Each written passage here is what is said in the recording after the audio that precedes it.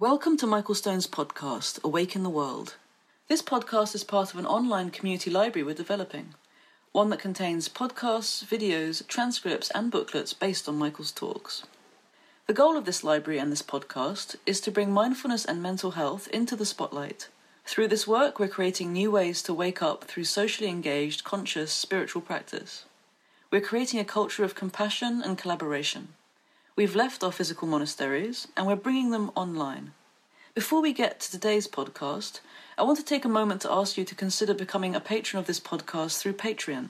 Pledging is easy and can be as little as $1 per month. Just go to patreon.com/Michael Stone and click on the big orange button on the top right of the page. Thank you for listening.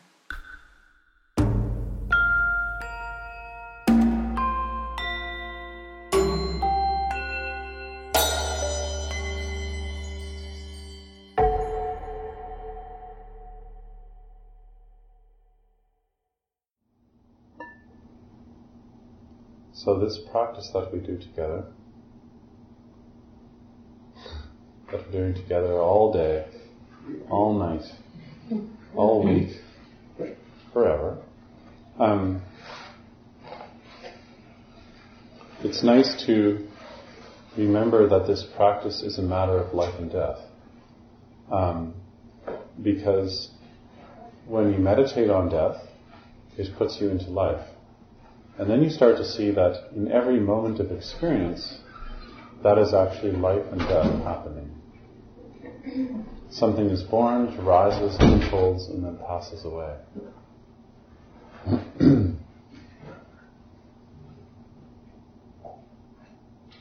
Why especially us? Oh, I just threw that in there. I made it up. Why? It's not supposed to be there.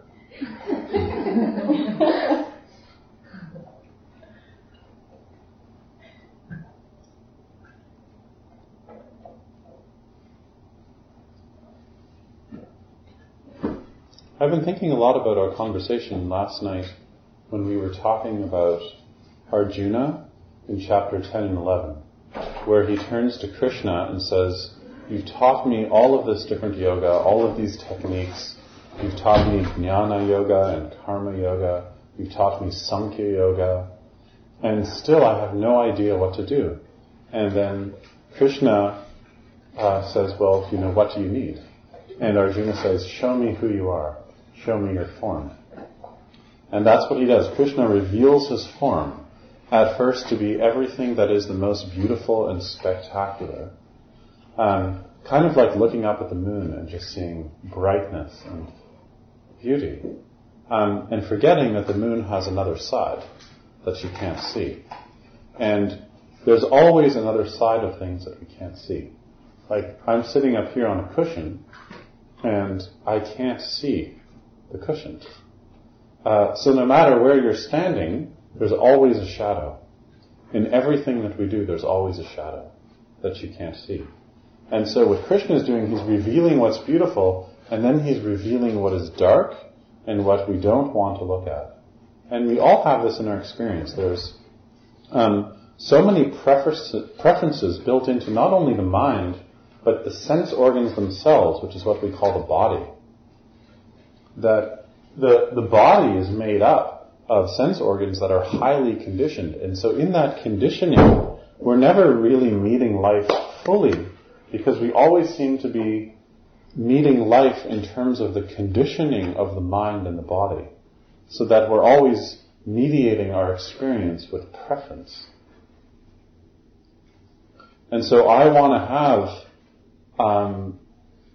a heart, an awareness that's open to you, to Heather. But when I see Heather, I have to filter Heather through my psychology and through my physiology, which is highly conditioned. And Stephanie is going to filter Heather through her unique condition, her karmic patterns. And what we're trying to do in yoga practice is to notice these patterns of conditioning. So not just noticing what we want to notice, but also noticing the shadow of things. And perception always hides a shadow.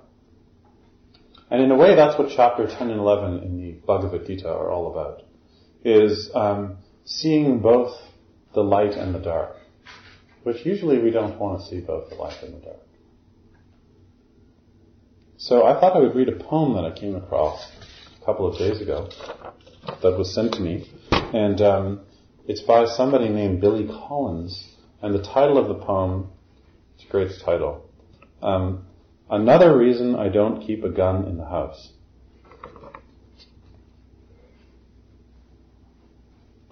The neighbor's dog will not stop barking. He is barking the same high rhythmic bark that he barks every time they leave the house.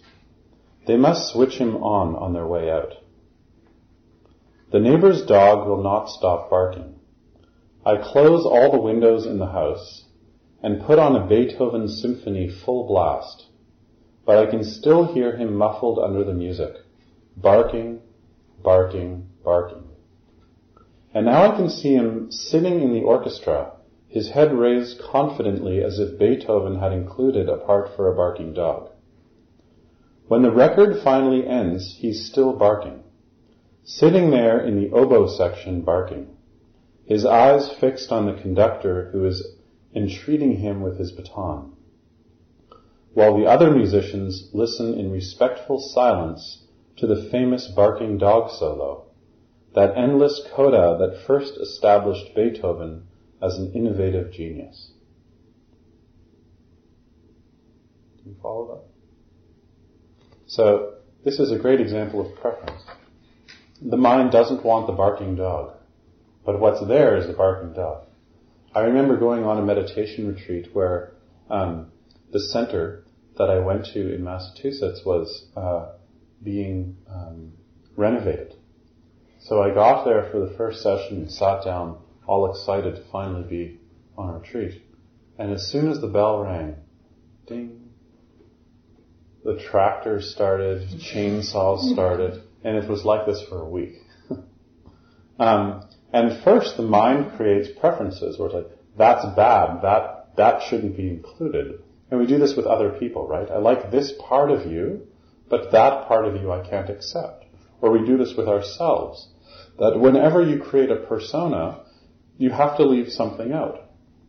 So if I want to create a certain version of Michael to present to the world, in the creation of that version, there are some parts of me I have to leave out. And so whenever we construct self, there's always aspects of self when we're identifying with the self that we have to leave out. And that's what we call the shadow. And the problem is you leave stuff out, and the stuff that you leave out you have to put in like a bag, and then you have to carry the bag around. It's kind of exhausting. And years later, not only are you carrying this heavy bag around, but the stuff we tend to put into the bag is usually the best stuff. And as it sits in the bag, it starts composting. It starts to smell. And so what we're always doing in practicing is not leaving anything out. We're rolling everything we have into our yoga practice constantly. So that hopefully what we explored last night together in terms of not fragmenting the practice. Do you remember we were talking about the koshas? We were talking about how you can't work on the physical body without working on the emotional body, without working on the body of pure bliss. That every aspect of the body is inherently united. And likewise, this practice needs to include everything. It should leave no stone unturned. Otherwise, you create in the practice a shadow. And so, what we're always trying to do in our practice is find the complementary opposite to what we're practicing. So when you practice a back bend, you want to practice a forward bend right after to complement the action of the back bend. Likewise, when you practice asana, the rest of your life is the complement to your asana practice. So you roll back in over and over again all of the different ingredients of your life so that you're not leaving anything out. Because to leave something out creates an imbalanced yoga pose. It creates an imbalanced yoga practice. And so that's one of the reasons why we have this kind of loose idea of the 8 limbs. Because it's reminding us that practice includes many parts. And the first limb is the limb of relationship, where we're always including in our practice the quality of our relationships by meditating on the effects of our actions.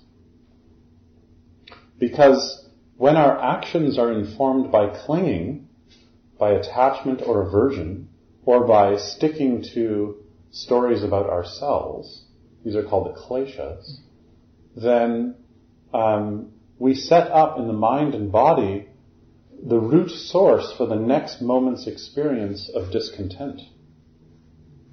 Because you're reinforcing in the mind and body a habitual way of acting that's self-referential all the time.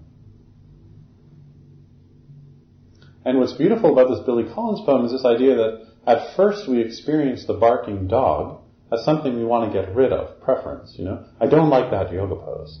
Let's get rid of it in the sequence. Has anybody ever done this before? Yeah. Well, you practice at home and you leave poses out? Am I the only person who does this? Okay. But what we're trying to do is not put anything outside the heart, to accept whatever is there in that experience. The good and the bad, the light and the dark, the highs and the lows. And it's hard. It's hard to accept other people. But you never know. You may realize that the barking dog actually fits really nicely in the Beethoven symphony. And there's a little twist at the end of the poem. He says, the endless coda that first established Beethoven as an innovative genius. Because if you know the history of classical music at the time of Beethoven, Beethoven, like many great artists, borrows outside of the tradition and then brings that back into the tradition. Great artists are always wonderful when they can take something from an unexpected place and bring something into their medium that they're working with. Because then there's something fresh. Right? So, think about how hard it is to paint a painting. How many times before you, standing in front of an easel, has somebody faced a blank canvas? How many more paintings could you paint? And we're still painting them. It's like poetry. How many times in the English language have you used the word blue? It's been on the lips of everybody. But your job as a poet is to use blue again and to set it up in a new context so that the English language, like when you read good poetry, it feels like the language is being reinvented again. How many times have you practiced downward dog? But what happens is as downward dog matures, it includes more and more and more. Not mechanically, but in terms of awareness. That you can allow whatever is there to be there. So the downward dog then becomes a kind of laboratory where you learn how to cultivate patience and acceptance. Especially if you don't have kids and you can't practice patience in your life. Hanging around with little kids, even if you don't have kids, find some little kids. It's good practice. It's not everybody's path to have kids, but it should be on your path to include kids in your life somehow. And elderly people. Let's look at the Yoga Sutra again. Chapter 2, line 14.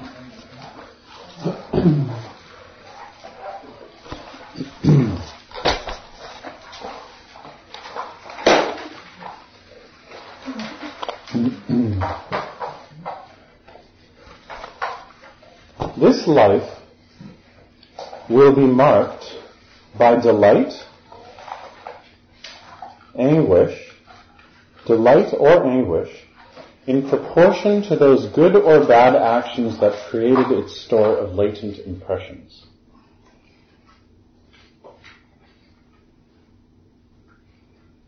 This life will be marked by delight or anguish, in proportion to those good or bad actions that created its store of latent impressions. We're going to see the beginning of a theme now in this text, for those of you who've been going forward in the text, that when Patanjali says this life, or hints at next life, he doesn't go on to describe what a past life or a future life is. And I think this is an easy place where a lot of people who believe in reincarnation or who want to have a kind of philosophy about future lives superimpose that onto the text. But strictly psychologically speaking, when we talk about life and death, we're talking about the life and death of this moment of experience. So when you have an exhale, for example, when you exhale, that moment is over. Right. We were talking about Khenpo Tsultrim earlier. Khenpo Tsultrim, when somebody asked him, how long should I meditate for? He said, just blink your eyes. When you blink your eyes, that moment is over. You can't go back and get the moment before you just blinked your eyes. Try it. Blink your eyes. And now go back and try and get what just happened. Anybody try it? You can't do it. You can't ever recreate that experience again. So when you bump into the friend you haven't seen in a long time who you had a falling out with, when you meet them and you superimpose on that experience the past, you're not actually meeting what's there in that present experience. In other words, life and death is what's happening now in the moment. In this moment, when you blink, that is a practice of life and death right there.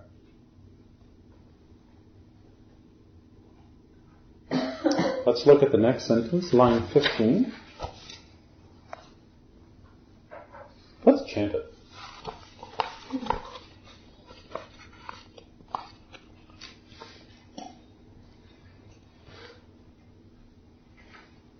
Vivekanaha Sarvam Vivekanaha Sarvam Vivekanaha Eva Sarvam Vivekanaha Dukham Eva Sarvam Vivekanaha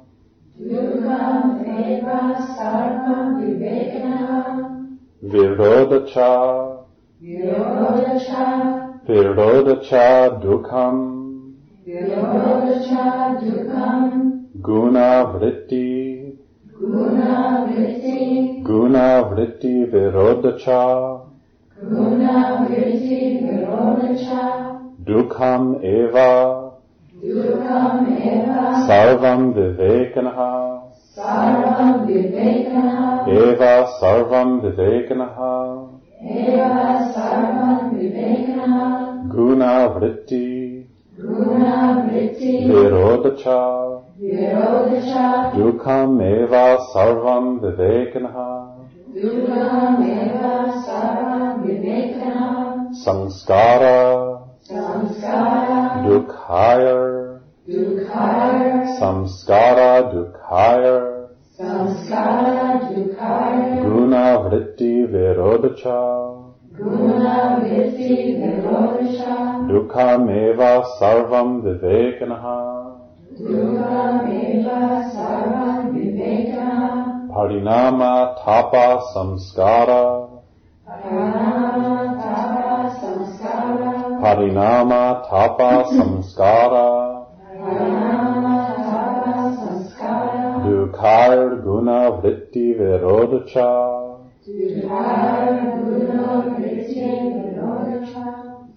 Dukhayar Guna Vritti Virodacha Dukham Eva Sarvam Vivekanaha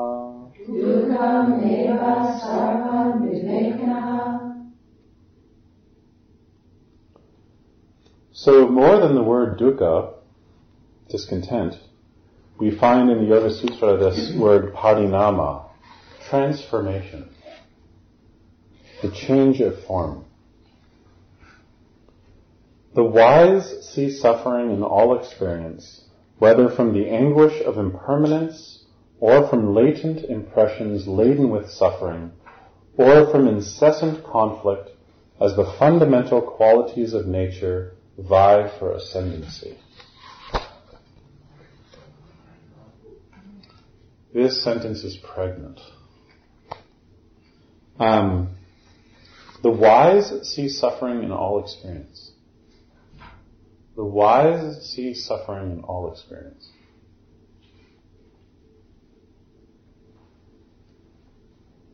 That's a hard one for most people. It's hard to recognize dukkha. It's hard to recognize suffering, discontent. It's so easy to mask our discontent. If you were content, santosha, content, what would your shopping habits look like? Any thoughts?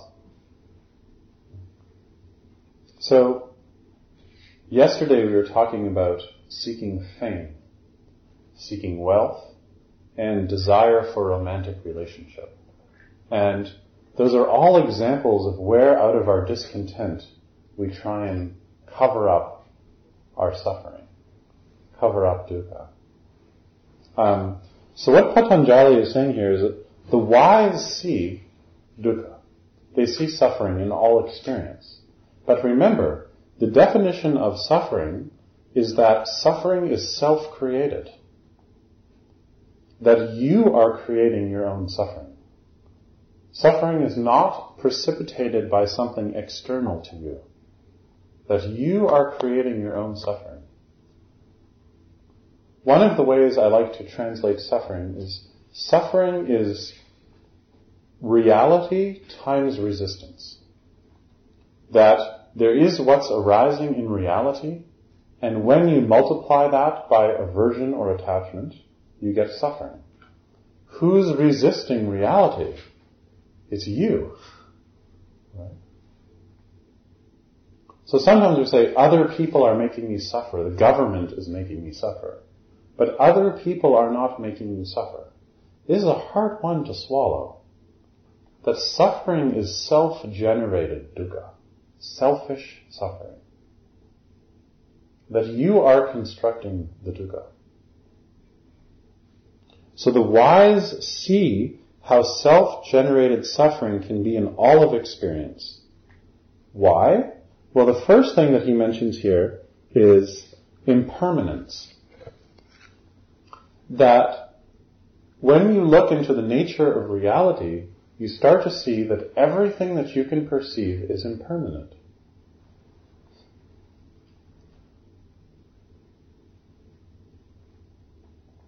Everything that you hear is impermanent. Everything that you see is impermanent. Everything that you can smell is impermanent. Everything that you can taste is impermanent. Everything that you think is impermanent, and everything you feel is impermanent. And all of the faculties you use to do all of that, those faculties are also impermanent. There is not much to hang on to. And the way the mind works is that it's always trying to go, that's what that is. Oh, that's who I am. In other words, the mind always wants security. It wants to try and create permanence in a world that is dazzlingly impermanent. There is not much that you can cling to as mine. Have you ever tried? All of your relationships are impermanent. All of our knowing each other in this room right now is totally impermanent. And the relationships that you hold most dear, that are the relationships that you invest all of your bones and muscles and feelings into, those are all impermanent. And the relationships that we feel are the most permanent, like the feeling of me, that is also impermanent. So the wise start to see that there is suffering in experience when we cling to anything as I, me, or mine. And the paradox is when you really start to get a sense of what impermanence is, especially in the context of relationship, it opens you up to relationship. And it's this funny paradox about non-attachment, is that the more you notice your attachments, the more you free space up in those relationships, so that non-attachment actually means engagement. Because without clinging, you're more present with your experience. Without clinging to others, without turning other people into what you need them to be all the time, you're free to relate to them.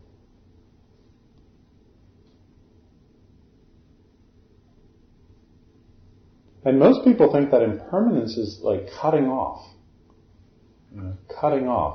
being dissociated or being indifferent. Right? That you see impermanence and so you're going to practice non-attachment, so you better be indifferent. But it's not. It's the other way around. It's that you start to notice impermanence, and because you start to see that if everything is changing, I can't hold on.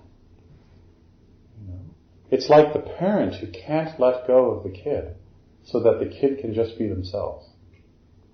Or the child who can't let go of the parents to let the parents be themselves. Or in the case of the Billy Collins poem, allowing sound to be there without distinguishing this dog is interrupting the Beethoven symphony. Maybe the dog would say the Beethoven symphony is interrupting the barking. Right? It's a matter of perspective. But the point is we try and include everything. And then Patanjali says, or from latent impressions laden with suffering. So you see this word here, samskara. Let's say it together. Samskara. If you take the base of the tongue and you push it up, so that the sound comes from a more guttural place. Samskara. Samskara. Samskara. Samskara. So if you look at the English transliteration, you see a little dot under the M.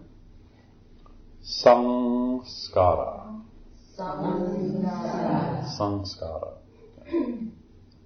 So the samskaras are the psychophysical grooves in your body.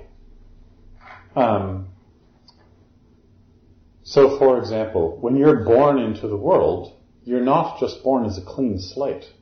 You're born, whether you believe in past lives or not, you're born with a tremendous amount of conditioning. One person's eyes are blue, one person's blind. One person has 5 fingers, one person doesn't. One person can go from standing into backbending with no prior yoga experience. Somebody else can't touch their toes in their lifetime.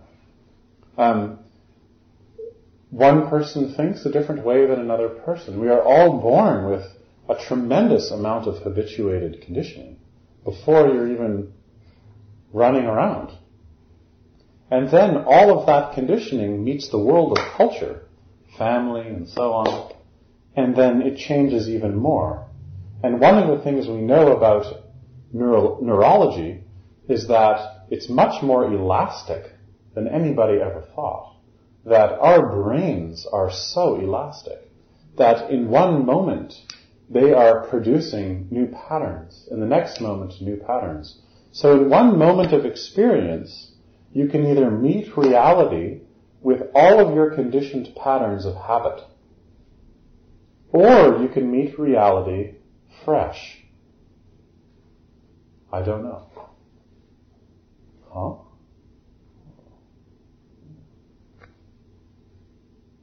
And so one of the things this practice does is it's interrupting the momentum of the samskaras, the momentum of all the psychological and physical conditioning in the mind and body.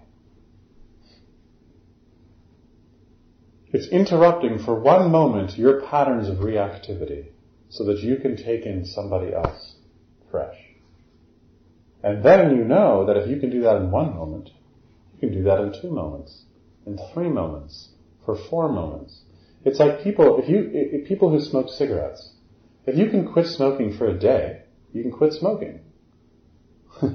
You stop. Right? But that's easier said than done. Why? Because our habits have a lot of momentum. And that momentum wants to keep going and keep pushing through every new move you try and create. And a lot of people notice this in their yoga practice, in any spiritual practice, that you have this ability to really wake up and to become much more conscious and awake. Let us awaken. But because of momentum, we also have the habit of then shutting all that down again. And a lot of people find this in practice, that you go through periods of really waking up, and then you go through periods where all those old patterns come and shut every step back down again. And hopefully there's faith enough and there's practice enough that the momentum of the good habit starts to create a new kind of momentum with a different tone. It's kind of like, the Clinton administration created many, many environmental protection plans that were all undone by the Bush administration. It's a fascinating thing. They just went and undid everything. And so, this is how our minds work. We do the same thing, is that you come here for a weekend and we start to wake up a little bit, maybe you get a taste of what it means to deepen your practice, and then by Wednesday, all the old habits are back. And that's why you need to study. That's why you need to practice. That's why you need relationship. Especially the relationship that we call Sangha, community. You need community because our culture is so much about shutting down. We want you to shut down because we don't want you to be content, because if you were content, you would not shop. And so, if there's some contentment, then you would not be buying things. If you turn on the news, you're not going to hear anything about contentment. You're going to hear about discontent. In fact, I noticed that the news at this time of year reports about shopping. I was hearing on the news the other day statistics on how the average shopper at Christmas is going to spend this much amount of money, and there are going to be this many Interact purchases at this hour on Wednesday, so on. That's news. Where you can get a good deal on a television is news. The Brick is having a sale, and that is actually news that's reported on the radio. It's fascinating. So, because of that, we need to create around us a culture of awakening, so that we find ourselves surrounded by a culture that is not our culture. Because you have to find a way to be supported in your practice, so that you're not always just reacting against a culture that is preaching something so antithetical to practice. Because otherwise what happens is the values of materialism seep into your yoga practice. And then your yoga practice becomes materialistic, where you just need the next pose, the next teacher, the next studio, the next stage of certification. And then your practice starts to become just another ego achievement or self-improvement project that will leave you feeling just as discontented as when you started. You see? Because our practice gets hijacked by the unconscious shadow of culture. So the samskaras are also culture. You can't talk about your habit without talking about culture. Likewise, you can't talk about culture without talking about individual psychology. Because culture is made up by individual psychologies that agree on things. And who wants to just repeat over and over again the habit of culture? We're trying to create a new kind of culture internally and it's like making yogurt. You're trying to work with previous culture to create a new culture. Anybody who bakes bread knows all about this. You want to get culture with good ancestry and then work with it. So things wake up. You bake it. As you bake it, it starts smelling good. Yeah. Or you can just go and buy the cheapest loaf of white bread you can find. You know what that leads to? Constipation. So it's like yoga is for people who've been constipated by culture. When you find culture constipating, then you turn to the practice to go deeper.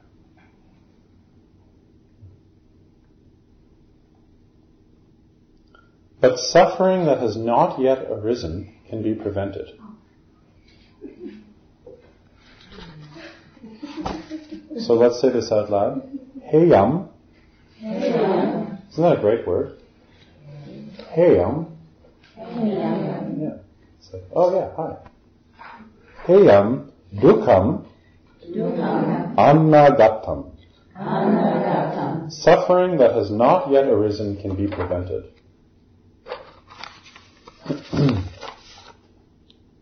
How? Line 17. The preventable cause of all this dukkha is the apparent indivisibility of pure awareness and what it regards. In other words, standing behind all of that fluctuation, all of that vritti, all of those revolutions or modifications of chitta, of the mind, is awareness. Is you. Pure awareness. But not the you who you think is you. The you who is not the you who thinks that you are the you think you are. In other words, when you stop constructing a self, which is the attempt at permanence, then you're free to be yourself. So that the goal of practice is just to be yourself. And when you're completely present, you're just being yourself. It's hard to be yourself. Has anybody here ever been themselves? Or, maybe a better way of saying that is, can you allow other people to be themselves? To be yourself, isn't this an interesting paradox that you're born, you're already here, and you're still trying to be yourself, to be somebody? It's so strange. And when you think about times in your life when you're very, very present, there are usually times where you are not trying to be somebody. They're just times when you are actually there for experience. Just experience, without subject and object.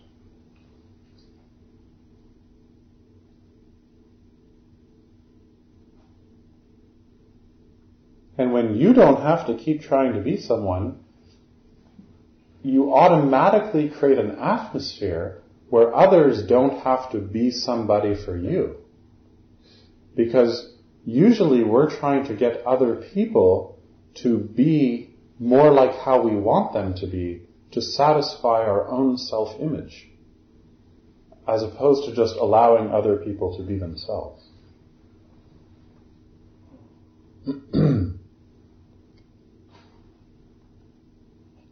How to be yourself. Not the self you think is yourself, though, but actually to be yourself. Unself-consciously awkward.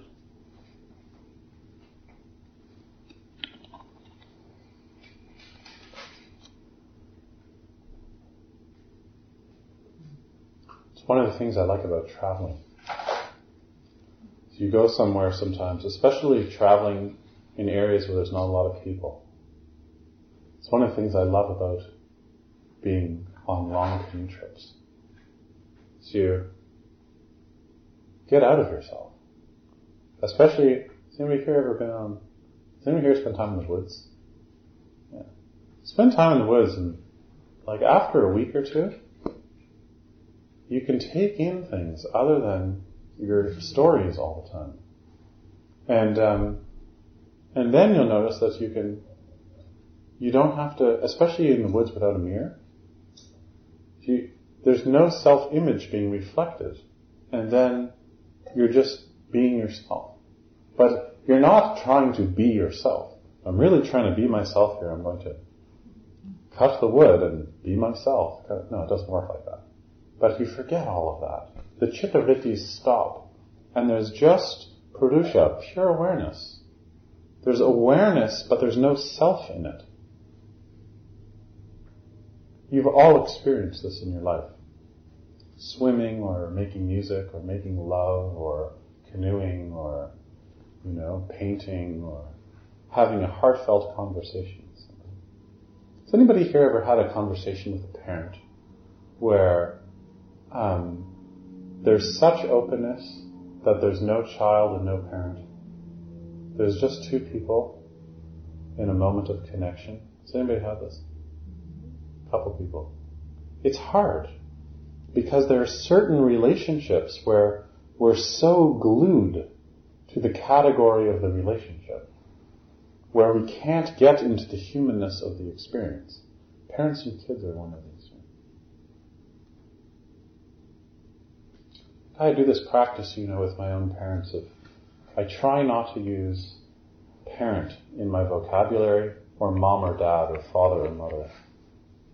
Because as soon as I think dad, I'm putting this human in this very specific category that has in it so many assumptions about how that person should be. As opposed to trying to get out of that and just have this direct experience of father. Try this over the holidays. Most people say, it's great to see family. It's good to see family after you've eaten the turkey and the dessert and everybody's sitting on the couch bloated with gas, half asleep. And then it's like great to be with family. But most of the time it's so hard to get out of all the categories and the personas and the expectation to just open up and accept this group of people. So when you go visit your family over the holiday, walk in the door and just, pretend you're walking into a mental ward. And just go, look at this cast of characters and just listen, be interested. Find out about these strangers. Find out about these strangers, as opposed to defending yourself and needing to somehow give them the line they want to hear. It's like, if you ever go to a party, is anybody here ever awkward at parties? It's hard for me to go to parties, believe it or not. And so this practice I do sometimes is I'll go to a party and I'll find the person who's the most awkward and go talk to them. And usually it's the safest place because they're not expecting you to be anyway. Sometimes they'll just be sitting there and they have nothing to say. And it's a great relief because you can get out of this constant construction of a me that needs to present itself, himself, herself. You see this a lot with mothers. In our culture, mothers are not really supported very much as wise people, and you see, or as productive people in capitalist culture. So you see, people who have, like mothers of young children, are always so awkward when people are asking them what they're up to. Because I'm not doing anything. Well, when are you going to get back to work? Yeah. And it's always so uncomfortable because being a mother of a baby is not work. Like you're not producing anything. Strangest thing. And then we feel like, we have to do something to be somebody. Because persona in our culture is so tied to career. And there's no place to go if you're not in that machine. There's no room for you. Yeah.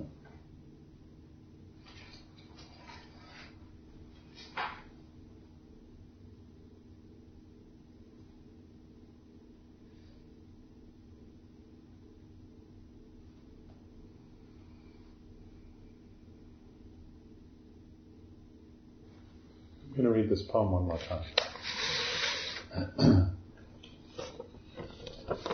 I got to spend once years ago 5 days with Robert Bly. Does anybody know who that is? He wasn't doing one of those men's retreats. He was just reading poetry. He's quite a character.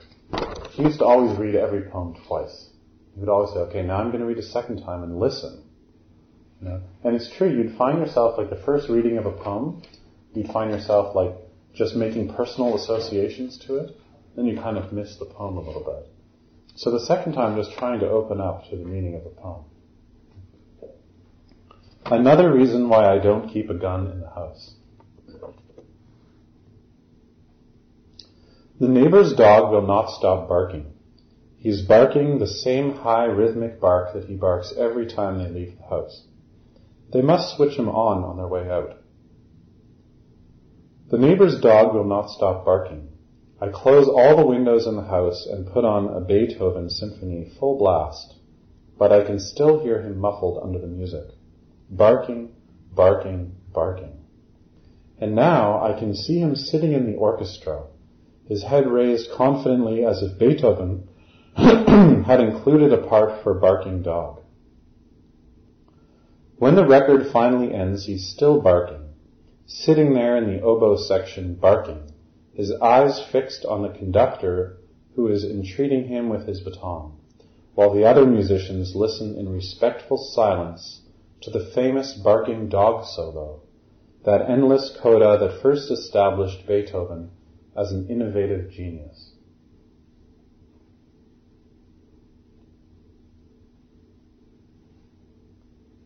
So that's Billy Collins. Another reason I don't keep a gun in the house. So don't keep a gun in your mind. If you keep a gun in your mind, you're always shooting down shadow. You're always closing off possibility. You're always closing off the opportunity to open up to a reality in the present moment that's greater than your theory about what it is, what it's supposed to be, how it should be, who I am, what I need it to be, and so on. The present moment exists independent of your ideas about it. And we're trying to get under the surface. To be in a yoga pose, breathing with the sensation that's there, without having to be telling a story about it. That teaches us a great skill. The skill of being able to be present with our experience, with patience and acceptance, without having a gun in the house. In other words, without having the weapon of preference, always closing things down. The weapon of judgment, always closing things down. The weapon of expectation.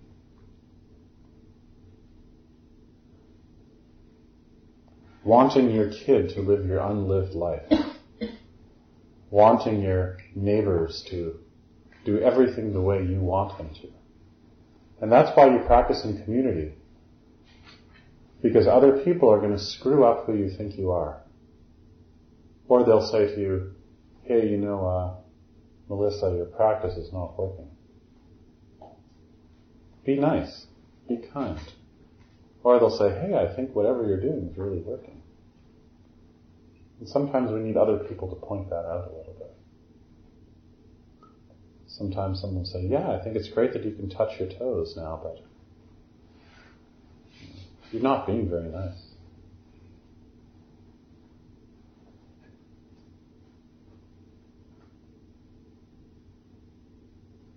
And then automatically you're in relationship, which means you're back in the first limb of ethics.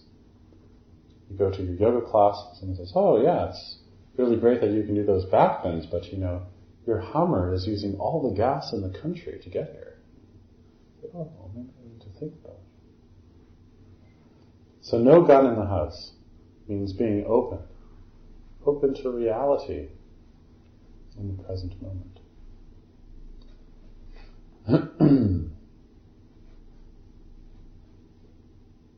So let's put our text to the side.